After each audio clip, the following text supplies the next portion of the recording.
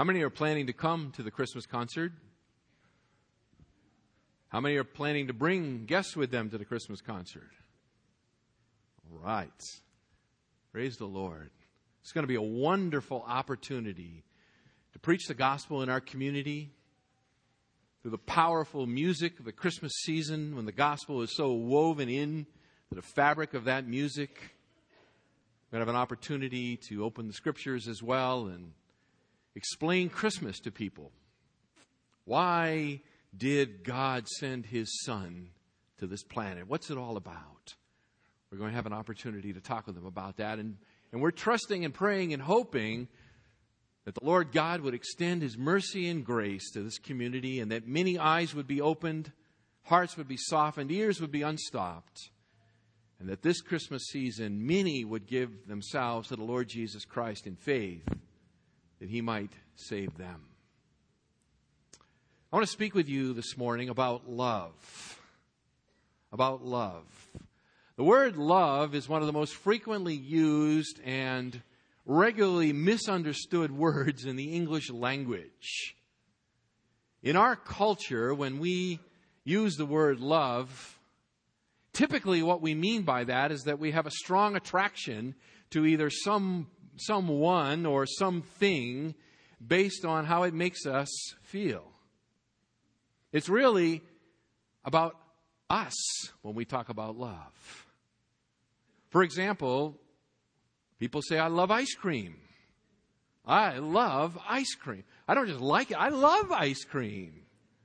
Why? Because it tastes good. Because it tastes good. Oh, people say, I love that book or that movie or that video game. I just love that. Well, because it entertains me. Or the book hopefully informs me. People say, I love my dog. I love my dog. I love my pets. I love my cat. I don't understand that, by the way, but just using an example here, an illustration. But people say that because of the companionship the animal provides to them. It's a source of companionship. And so they love their animal. Other people love clothes. Oh, I just love that outfit on you. Guys don't say that, but Jeremy, I just love that tie on you, brother. Why?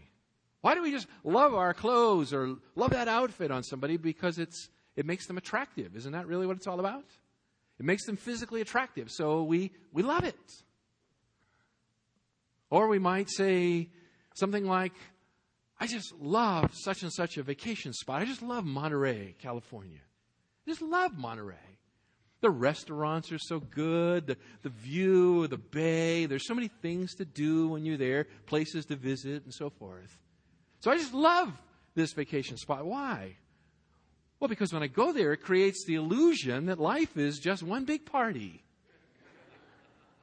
No cooking, no cleaning. Everybody's there to attend to my needs. I just love it when I'm on vacation and I visit places like that. We carry it over to people too, don't we? We say we just love such and such a person. I love them. But really, when we boil it down, most regularly when we say that, what we're really communicating is that person meets our needs. I love you because you meet my needs. It's this misunderstanding of love that is so woven into our culture, beloved, that lies at the root of the problem of many marriages. We speak about people falling in love, right? And falling out of love. They fell in and they fell out. What is that? You fall into a hole.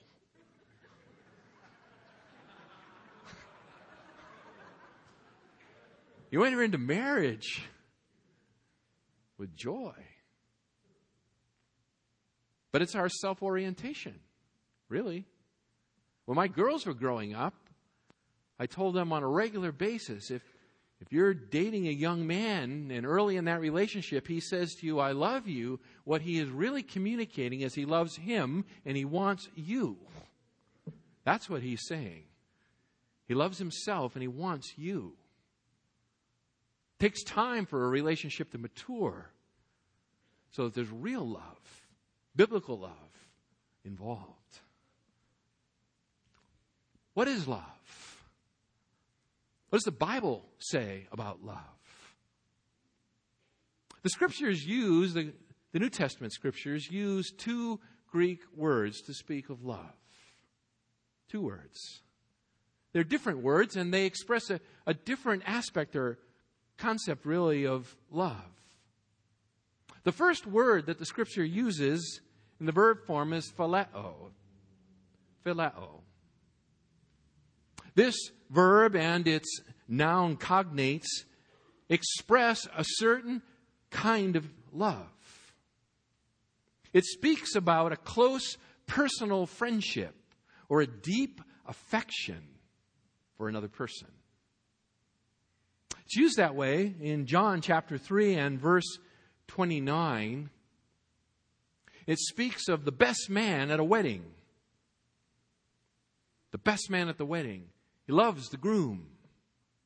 He loves the groom. He has deep affection for the groom.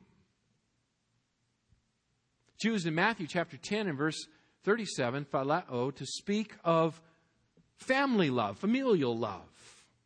It's used there to speak of the love of parents for their children and children for their parents. That deep affection that exists or should exist within a family. From this Greek word, we get the name of a city on the East Coast called Philadelphia. Philadelphia, the city of brotherly love. Brotherly love. This word is used also to speak of God's love for Jesus. John chapter 5 and verse 20. And that was interesting to me. The Father loves the Son. Phileo. Is a deep affection for His Son. It's also used to speak of the love of the Father for His children, the believers, us. He has a deep affection for us. This is a great word that these New Testament writers use. But they use this word sparingly in the New Testament. It's not the predominant word for love in the New Testament. It's a very good word, a very legitimate word. It communicates some very important concepts. But it's not the main word. Far and away, the main word, the main verb and noun cognate for love in the New Testament is the word agapao. Agape. Agape love. That is, as I say, far and away the predominant New Testament word for love. If you're reading your New Testament and you see translated love in English, you can be very safe in assuming that it's probably speaking about agapao or agape love. This word expresses a desire that produces choices and actions. That's what it means. To love someone with an agape love is to have a desire for them, a desire that produces choice on your part and action that flow out of it. It's an action word. It can be used in a negative sense in the Scriptures. Not a lot of places, but there are some. And I think just to mention a couple because they illustrate the word for us. In John chapter 12, verse 43, it says that those officials within Judaism at the end of Jesus' public ministry who knew him to be the Messiah but were unwilling to make a public stand for him, it said that the reason they shrunk back because they were loving the praise of men. Loving the praise of men. Agape, used there. Agape. It was a desire that produced a choice, that produced an action. The choice and the action was that they wanted the approval of men rather than aligning themselves with God. So it's used there in a negative way. It's also used in 2 Timothy chapter 4 and verse 10 there To speak of Demas, who loved this present world. Love for the present world. It produced an action, right? He fled and left Paul. So this is always an action word. It's the predominant New Testament word, and the predominant uses of it in the New Testament are positive. Very positive. In fact, the Christian church latched onto this Greek word in order to express their particular understanding of the nature of Christian love. And so it is the predominant word of the New Testament. It refers to a divine, selfless love that will go to any length to attain the well-being of its objects. A selfless love that will go to any length necessary to attain the well-being of its objects. Agape love is unselfish. It is an unselfish love, and it is a costly love. It is a costly love. It is not a feeling. It is an act of the will. It begins in the will. It begins with a desire that produces a choice that produces an action. It begins in the will. Probably the most graphic illustration of agape love is Christmas and the cross. Christmas and the cross. For God so loved the world that He did what? He gave.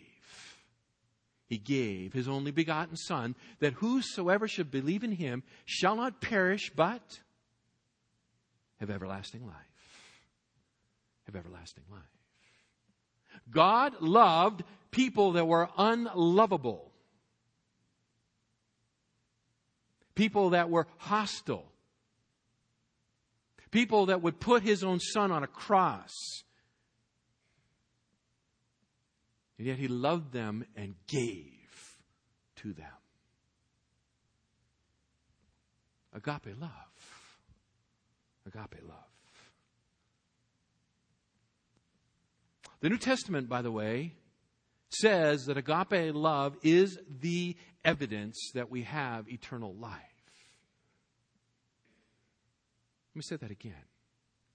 Agape love is the evidence that you and I possess eternal life. 1 John chapter 4 and verse 16. God is love.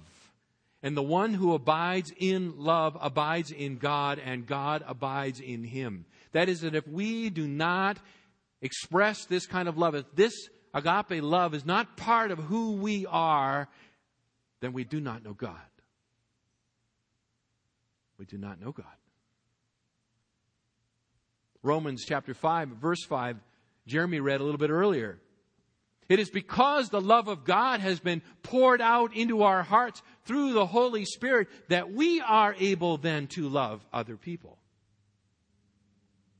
It is the defining mark of what it means to be a follower of Jesus Christ. No love, no discipleship. Follower of Jesus Christ manifests the love of God. You can't have one without the other. Can't be.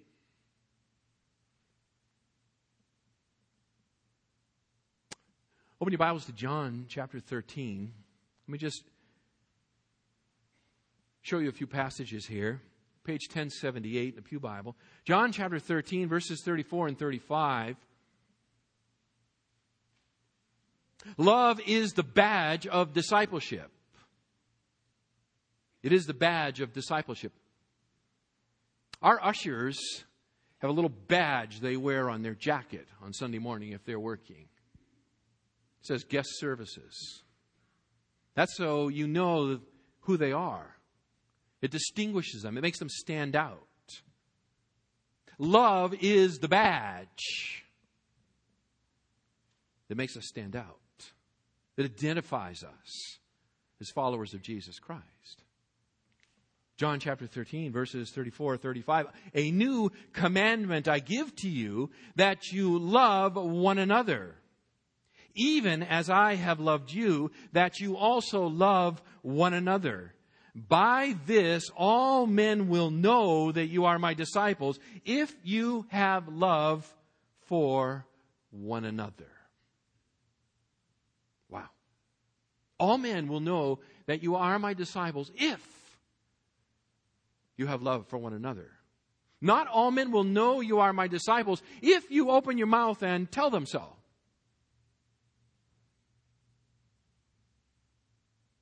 We should open our mouths. We should tell them we are disciples of Jesus Christ. But love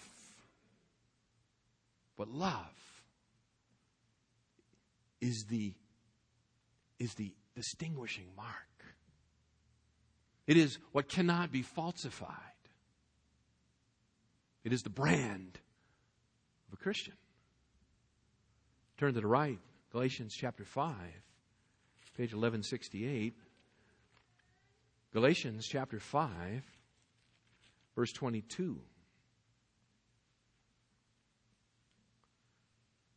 Galatians 5:22, the end here of Galatians 5, Paul is drawing a contrast between those who are led by the flesh and those who are led by the Spirit. Those who are led by the flesh do not know Christ. But those who are led by the Spirit, who manifest the fruit of the Spirit, Galatians 5:22, the fruit of the Spirit is love. First in the list, love. It's the evidence. The Spirit of God is the evidence of the life of God dwelling within us. Love.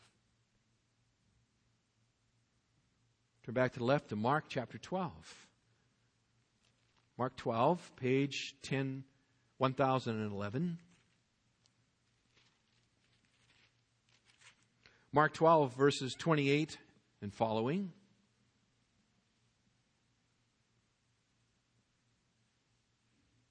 Mark chapter 12, verse 28 and following. And one of the scribes came and heard them arguing, and recognizing that he, that is Jesus, had answered them well, asked him, "What commandment is the foremost of all?" Jesus answered, "The foremost is, Hear, O Israel, the Lord our God is one Lord, and you shall love the Lord your God with all your heart, and with all your soul, and with all your mind, and with all your strength. The second is this, you shall love your neighbor as yourself. There is no other commandment greater than these." The scribe said to him, "Right, teacher, you have truly stated that he is one, and there is no one else besides him, and to love him with all the heart, and with all the understanding, and with all the strength, and to love one's neighbor as himself is much more than all burnt offerings and sacrifices." And when Jesus saw that he had answered intelligently, he said to him, "You are not far from the kingdom of God." And after that, no one would venture to ask him any more questions. The whole law can be summed up in love for God and love for neighbor. Agape love. Not love for God and toleration of neighbor. Love for neighbor. Love for neighbor. Back to the right, 1 Corinthians chapter 13, page 1150, 1150. 1 Corinthians chapter 13.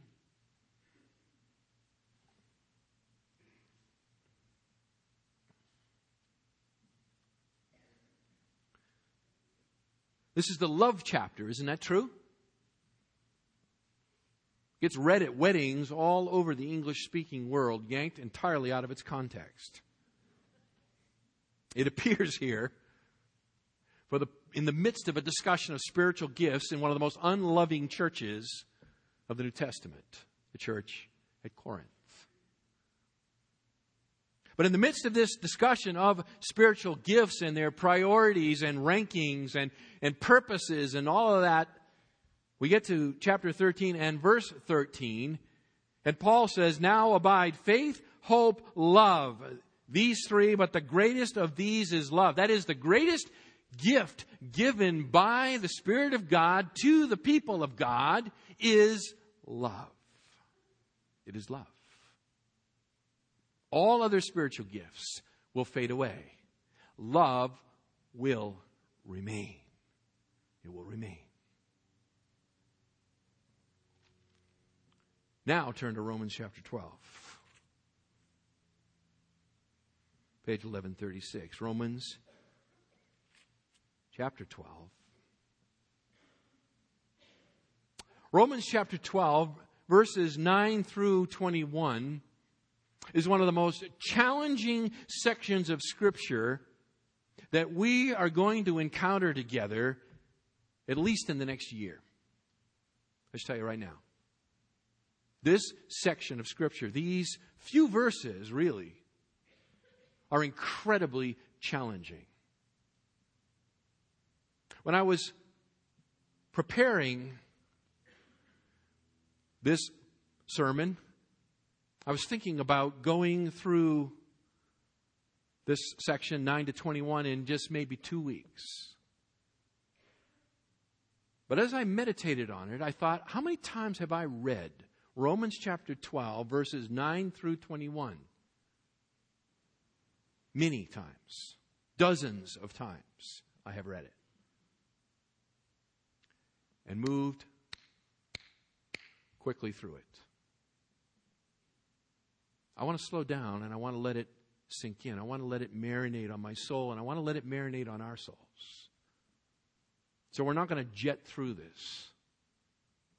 Because you know what, beloved? This section, verses 9 through 21, is the application of the gospel of chapters 1 through 11. Oh, there's a couple more topics he's going to pick up. Certainly our relationship to the government, which really just flows out of the end of chapter 12. And he's going to speak about how we are to relate to one another in the area of differences of opinion, gray matters within the body, and we will talk about those. But 9 through 21 sets it all up, and it is the direct outflow of the gospel of chapters 1 through 11. We know the gospel, yes. We believe the gospel, yes. The gospel changes us, yes. How? How? Verses 9 through 21. That's how. That's how. It is the outworking, the fleshing out of the will of God, chapter 12, verse 2.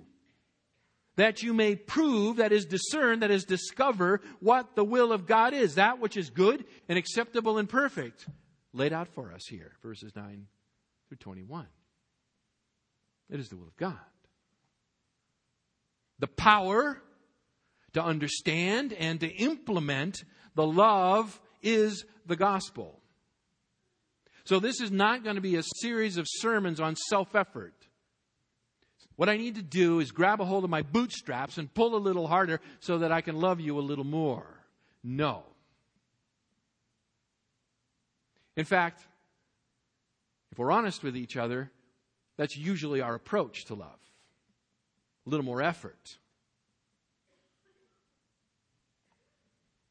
But what drives it is the gospel of Jesus Christ. It is the power of God unto what? Salvation. A changed life, a transformed life that lies in the gospel. So it's going to be gospel preaching for a while as we work on love.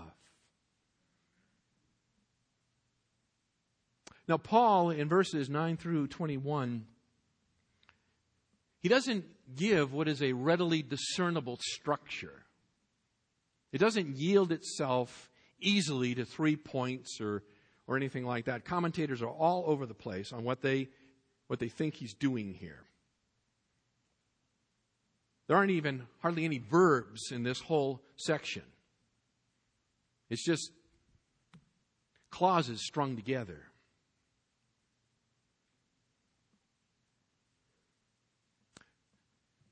But I believe, I'm convinced, that what's running in the background here is love. It's all about love. This whole section. Verses 9 through 21 is all about love. And what Paul is doing is he is looking at love in a bunch of different directions. He's allowing us to look at it too, and in the process to evaluate our own love. His love for those inside the body. Notice the one another's, verse 10. Give preference to one another. Do you see that? Verse 16, be of the same mind towards one another. So it is love within the body. The one another's point to that reality. That it's within the body of Christ. That is not this universal body of Christ. That is Foothill Bible Church, body of Christ, local body of Christ. Love within this body. And it is love to all mankind outside the body of Christ.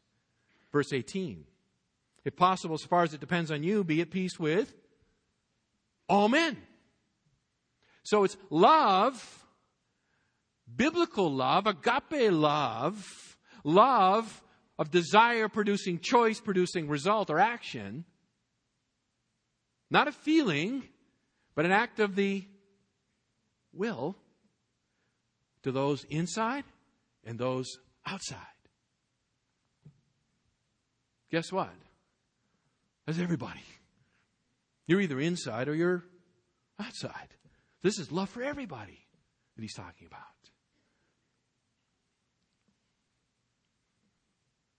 So as I was thinking about how to structure this,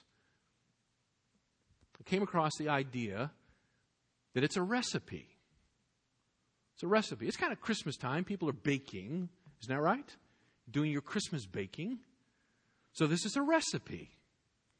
This is the apostolic recipe for love. Paul's recipe for love. How do I make love? Little of this, little of that. There are 12 ingredients in Paul's recipe here. 12 ingredients of love. 12 main ingredients.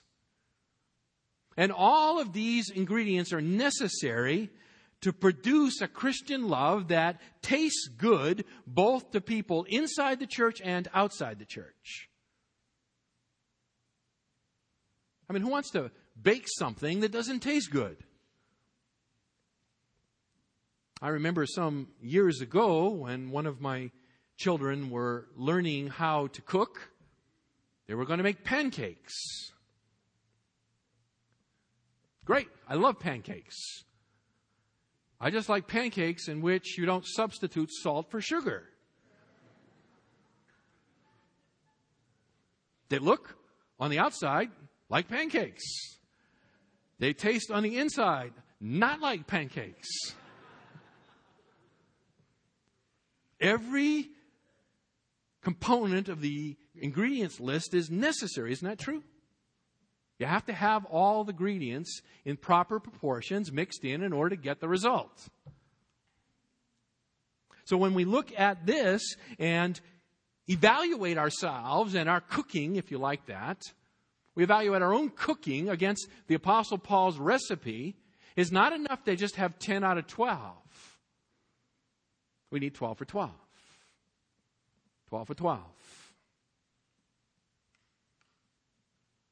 This is the basis by which we will evaluate our own cooking and determine the flavor of our love.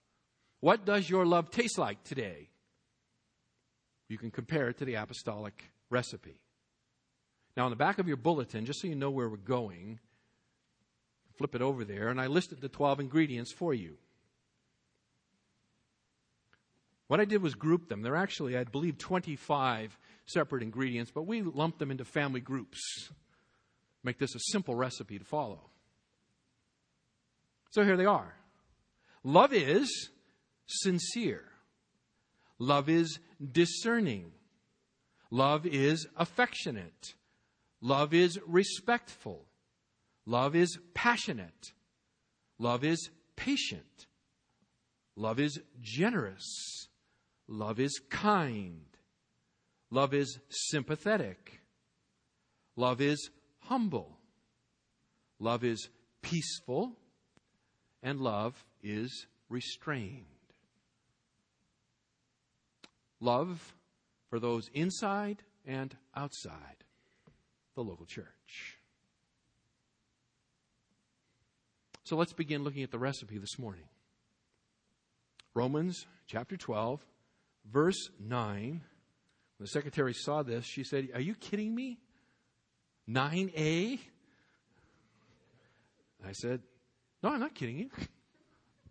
That's right, 9a. Love is, what? Talk to me. Sincere.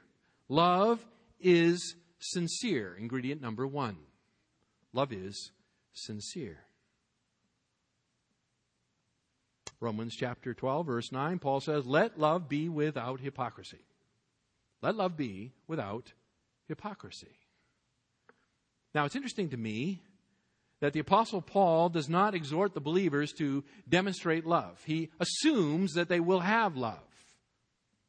He assumes it exists. What he is speaking to them about is the quality of their love. He is zeroing in on the quality of the love here, and he's zeroing in first on the quality of sincerity. Sincerity. Many people profess love, but a good deal of those professions are insincere. They are insincere. Now, literally, what the Apostle Paul is saying is that love is anupakritos in the Greek. Anupakritos. That Greek word is a combination of the word hypokritos and the alpha privative on, which means not or without. Anupakritos literally means without hypocrisy. Hypokritos, hypocrisy. Let love be without hypocrisy. This word, this Greek word, is translated in other places as genuine. It is also translated sincere. So one is speaking of it kind of from the negative point of view, and the other is speaking about it in the more positive sense. It is to be without hypocrisy. It is to be sincere. It is to be genuine. The reference to a hypocrite goes back to the Greek theater. A hypocrite was the name given to the actor in a Greek play who would hold up a mask. And there in the play, holding the mask up on a little stick in front of his face or her face, would speak and act out the part that they were portraying in that particular play or drama. They were the hypocrite. New Testament usage takes that terminology and gives it a decidedly unfavorable connotation, right? That's come to us that way in the English language. If I say you're a hypocrite, you're not particularly pleased with that kind of statement. But that's where it comes from. What Paul is saying here to the church in Rome, in the most simple terms, is he is exhorting the believers in Rome, and by extension us, because he is an apostle, so he speaks with the authority of Christ.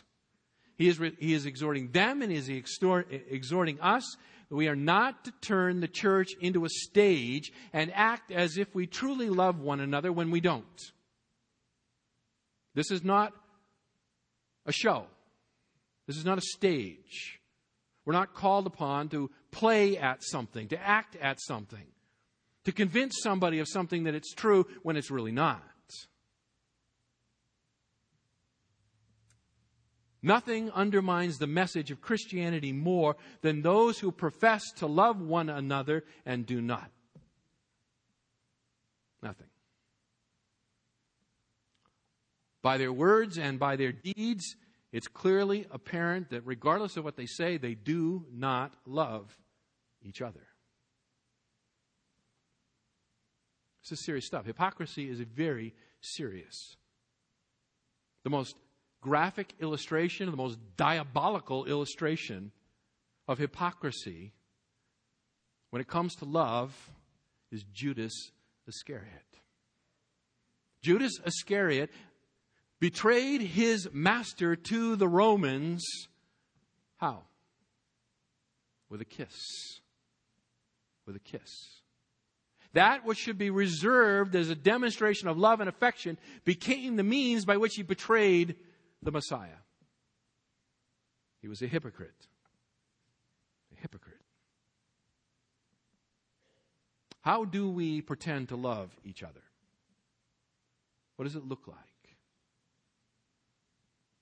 Well, here are a few illustrations for us.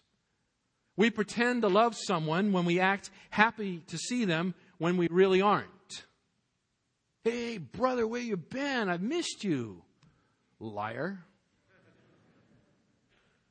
Liar. You haven't missed him. You didn't even know he was gone. Hypocrite. Or how about when we lead other people to believe that through our words we care about them when we really don't care about them? When they are the last thing on our mind. Where have you been? Where have you been? I've missed you. Did you pray for me while I was gone? No.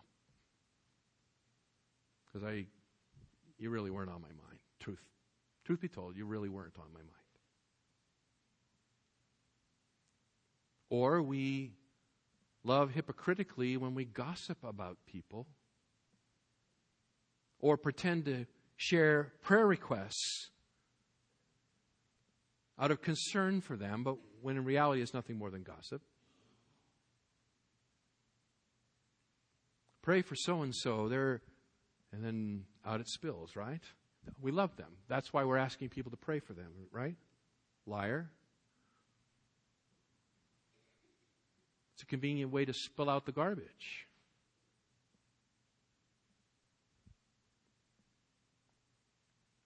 We're hypocritical in our love for people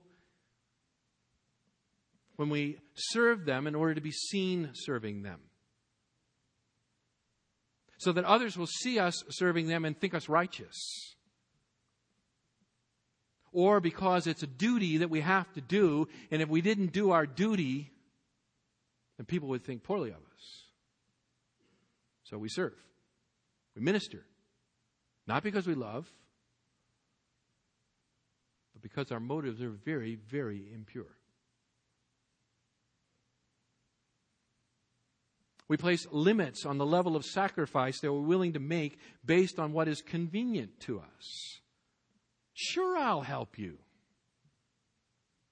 If it's convenient to me.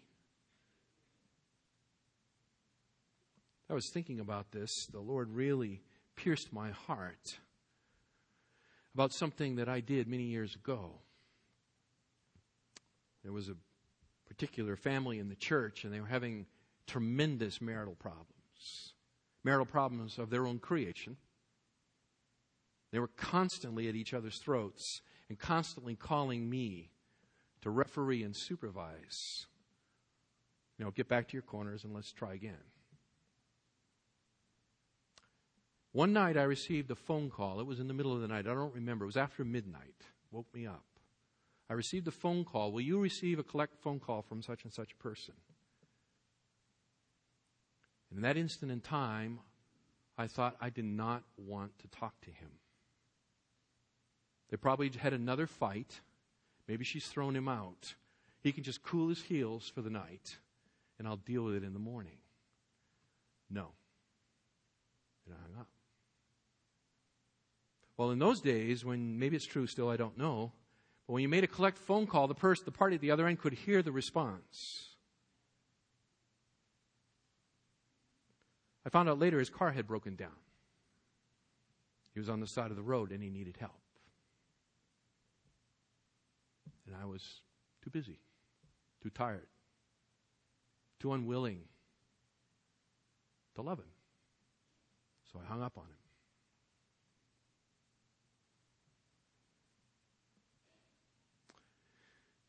Sincere love, brothers and sisters, is an agape love.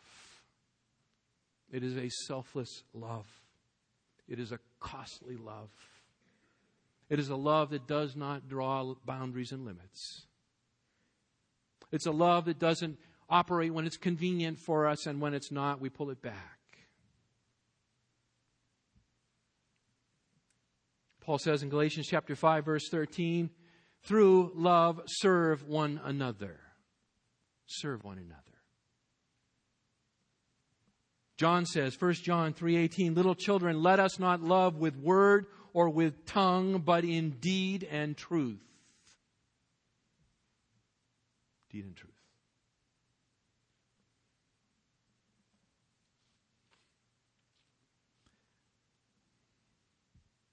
Beloved, the greatest danger of hypocritical love, the greatest danger of all is not that we fool and deceive other people. That's not the greatest danger. You can fool me and I can fool you, and I have fooled you. I ask your forgiveness for sinning against you in that way. And you have fooled each other. I know that to be true. So the greatest danger doesn't lie in that we can fool each other. Here's the greatest danger. The greatest danger lies in that we fool ourselves. We fool ourselves into thinking we really are loving somebody when we're not. Self-deception, when it comes to the question of love, is the greatest danger of all. Because if you are not loving, and you know you're not loving, you have opportunity to do what? You can repent and start again. But if you are self-deceived in this matter, you don't even know that you have to repent. You're trapped. That's why it's so huge that we take the time to look at this section together in some measure of detail. Because if you will read over it quickly like I know you have, like I have many, many times, I go through the list, well, I'm doing better at some than at others, but generally I think I touch all those bases. Boom, off I go. Self-deceived. Self-deceived. Men were to love our wives as Christ loved the church. How do you think you're doing? Are you doing a good job?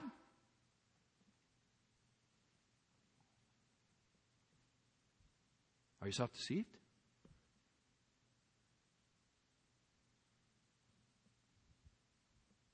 If it's not costing me anything, I am not loving her as Christ loved the church. If there's no cost involved, there's no sacrifice involved, and therefore there is no agape love involved.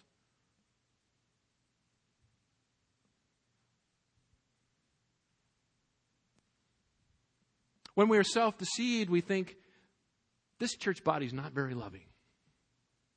It's not very loving because other people are not acting in a very loving way. What we fail to recognize, though, is really what the body is the collective effort of all of the members. If this body is not loving as Christ would have us love, it's because you are not loving as Christ would have you love. It is not everyone else's fault. It is your fault. And it is my fault. We are a collective whole. We are a body. Is that not right? This is eminently practical. Eminently practical.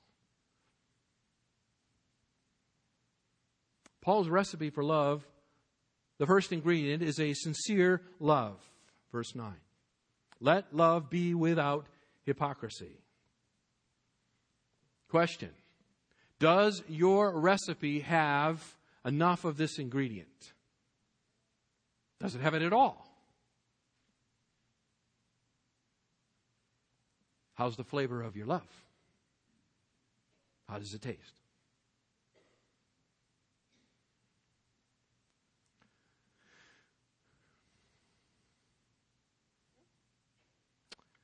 As I said to you in the preparation of this, and I'm sure it will continue to be, my own heart is ripped open. My own heart is ripped open here. I do not make any claim to having arrived. In fact, going through this text and thinking about this, what it is just reinforced to me all over again is that the walk of faith is a fight. It is a fight. This is not something you check off. I am a sincere lover. Check. Right? Liar. It is something I must wrestle with, I must fight. It is something I will not master until Christ comes and takes me home. I will fight with this my whole life, and so will you. So will you. It is a constant fight. It is a difficult fight. It is a fight in which victory comes only in obedience to the Word of God, in dependence upon the Holy Spirit of God who authored it. That is the only way we will achieve any measure of victory here. Now, Paul has given to us a battle plan. Verses 1 and 2. I warned you now, didn't I? I warned you that we would come back to these verses. We will continue to come back to these verses until you have it memorized, and then until we are implementing it in our life.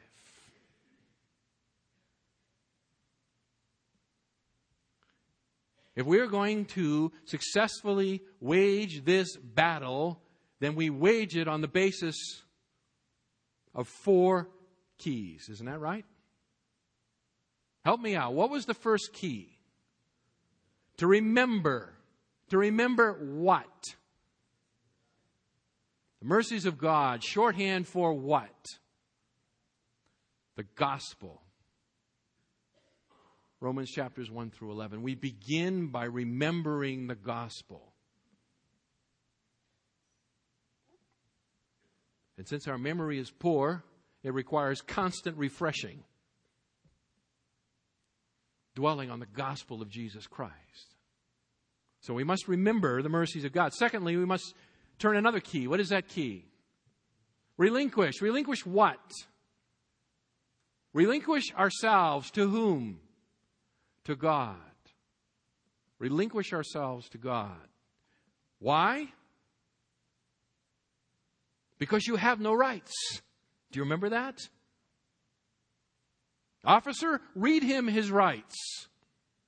You have no rights. You are a doulos. You are a slave of Jesus Christ. Relinquish yourself to God. Remember the gospel. Relinquish yourself to God. Number 3 key. Resist. Resist the world's corruption. Stop drinking at the poison fountain. Stop pouring in crud. And number 4, renew your mind. Renew your mind through the Word of God. Remember, relinquish, resist, and renew. And when we implement Paul's gospel strategy, then when verses 9 through 21 will begin to flow, the power to do it will be there with us. The purpose of all of this is not so that we can all slither out under the door every week. Woe is me. You're right, woe is you. And woe is me. I'm entirely dependent on the gospel of Jesus Christ, who saves me from my sin and empowers me to begin to live a life of righteousness. The reason we look at this together, beloved, is because we want to live for Christ's glory. Isn't that true? Is that true? One more time, is that true? Okay. Just want to make sure that we're on the same page here. This is the means by which we evaluate how we're doing. Will you engage the enemy? Will you engage the enemy in gospel power? I pray that you will. I pray that I will. There are some of you here this morning, though, that have no gospel power at all. The reason you have no gospel power is because you do not know the Lord Jesus Christ. You might know of Him, but you do not know Him. You are still clinging to your own self-righteousness. Like a little child, me do it. Let me ask you a question of self-diagnostics. How's it going for you? How is it going for you? How good a job are you doing managing your own life? Are you able to resist sin? Are your thoughts pure? Are you able to live for other people's benefit? Do you love God? We know the answer, you don't. You don't. But God invites you this day to be born anew. If you will humble yourself and throw yourself onto the mercy of God, cry out to the Lord Jesus Christ to save you. Believe that His death was for your benefit. That His life of righteousness becomes your life by faith.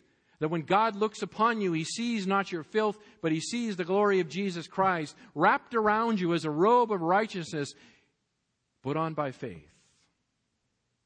The Scripture says you will be saved.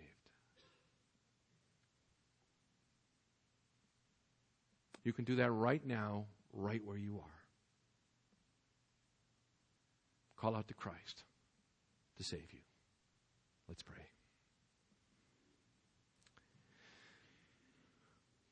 Our great God and Father,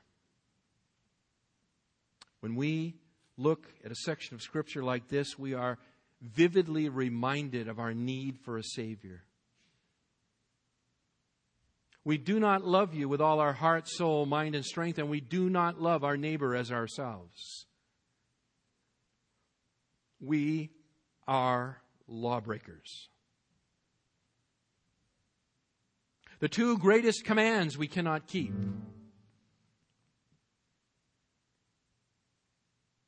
O Lord, be merciful to us. Look upon the righteousness of Jesus Christ when you look upon us. Count not our trespasses against us, but against Him.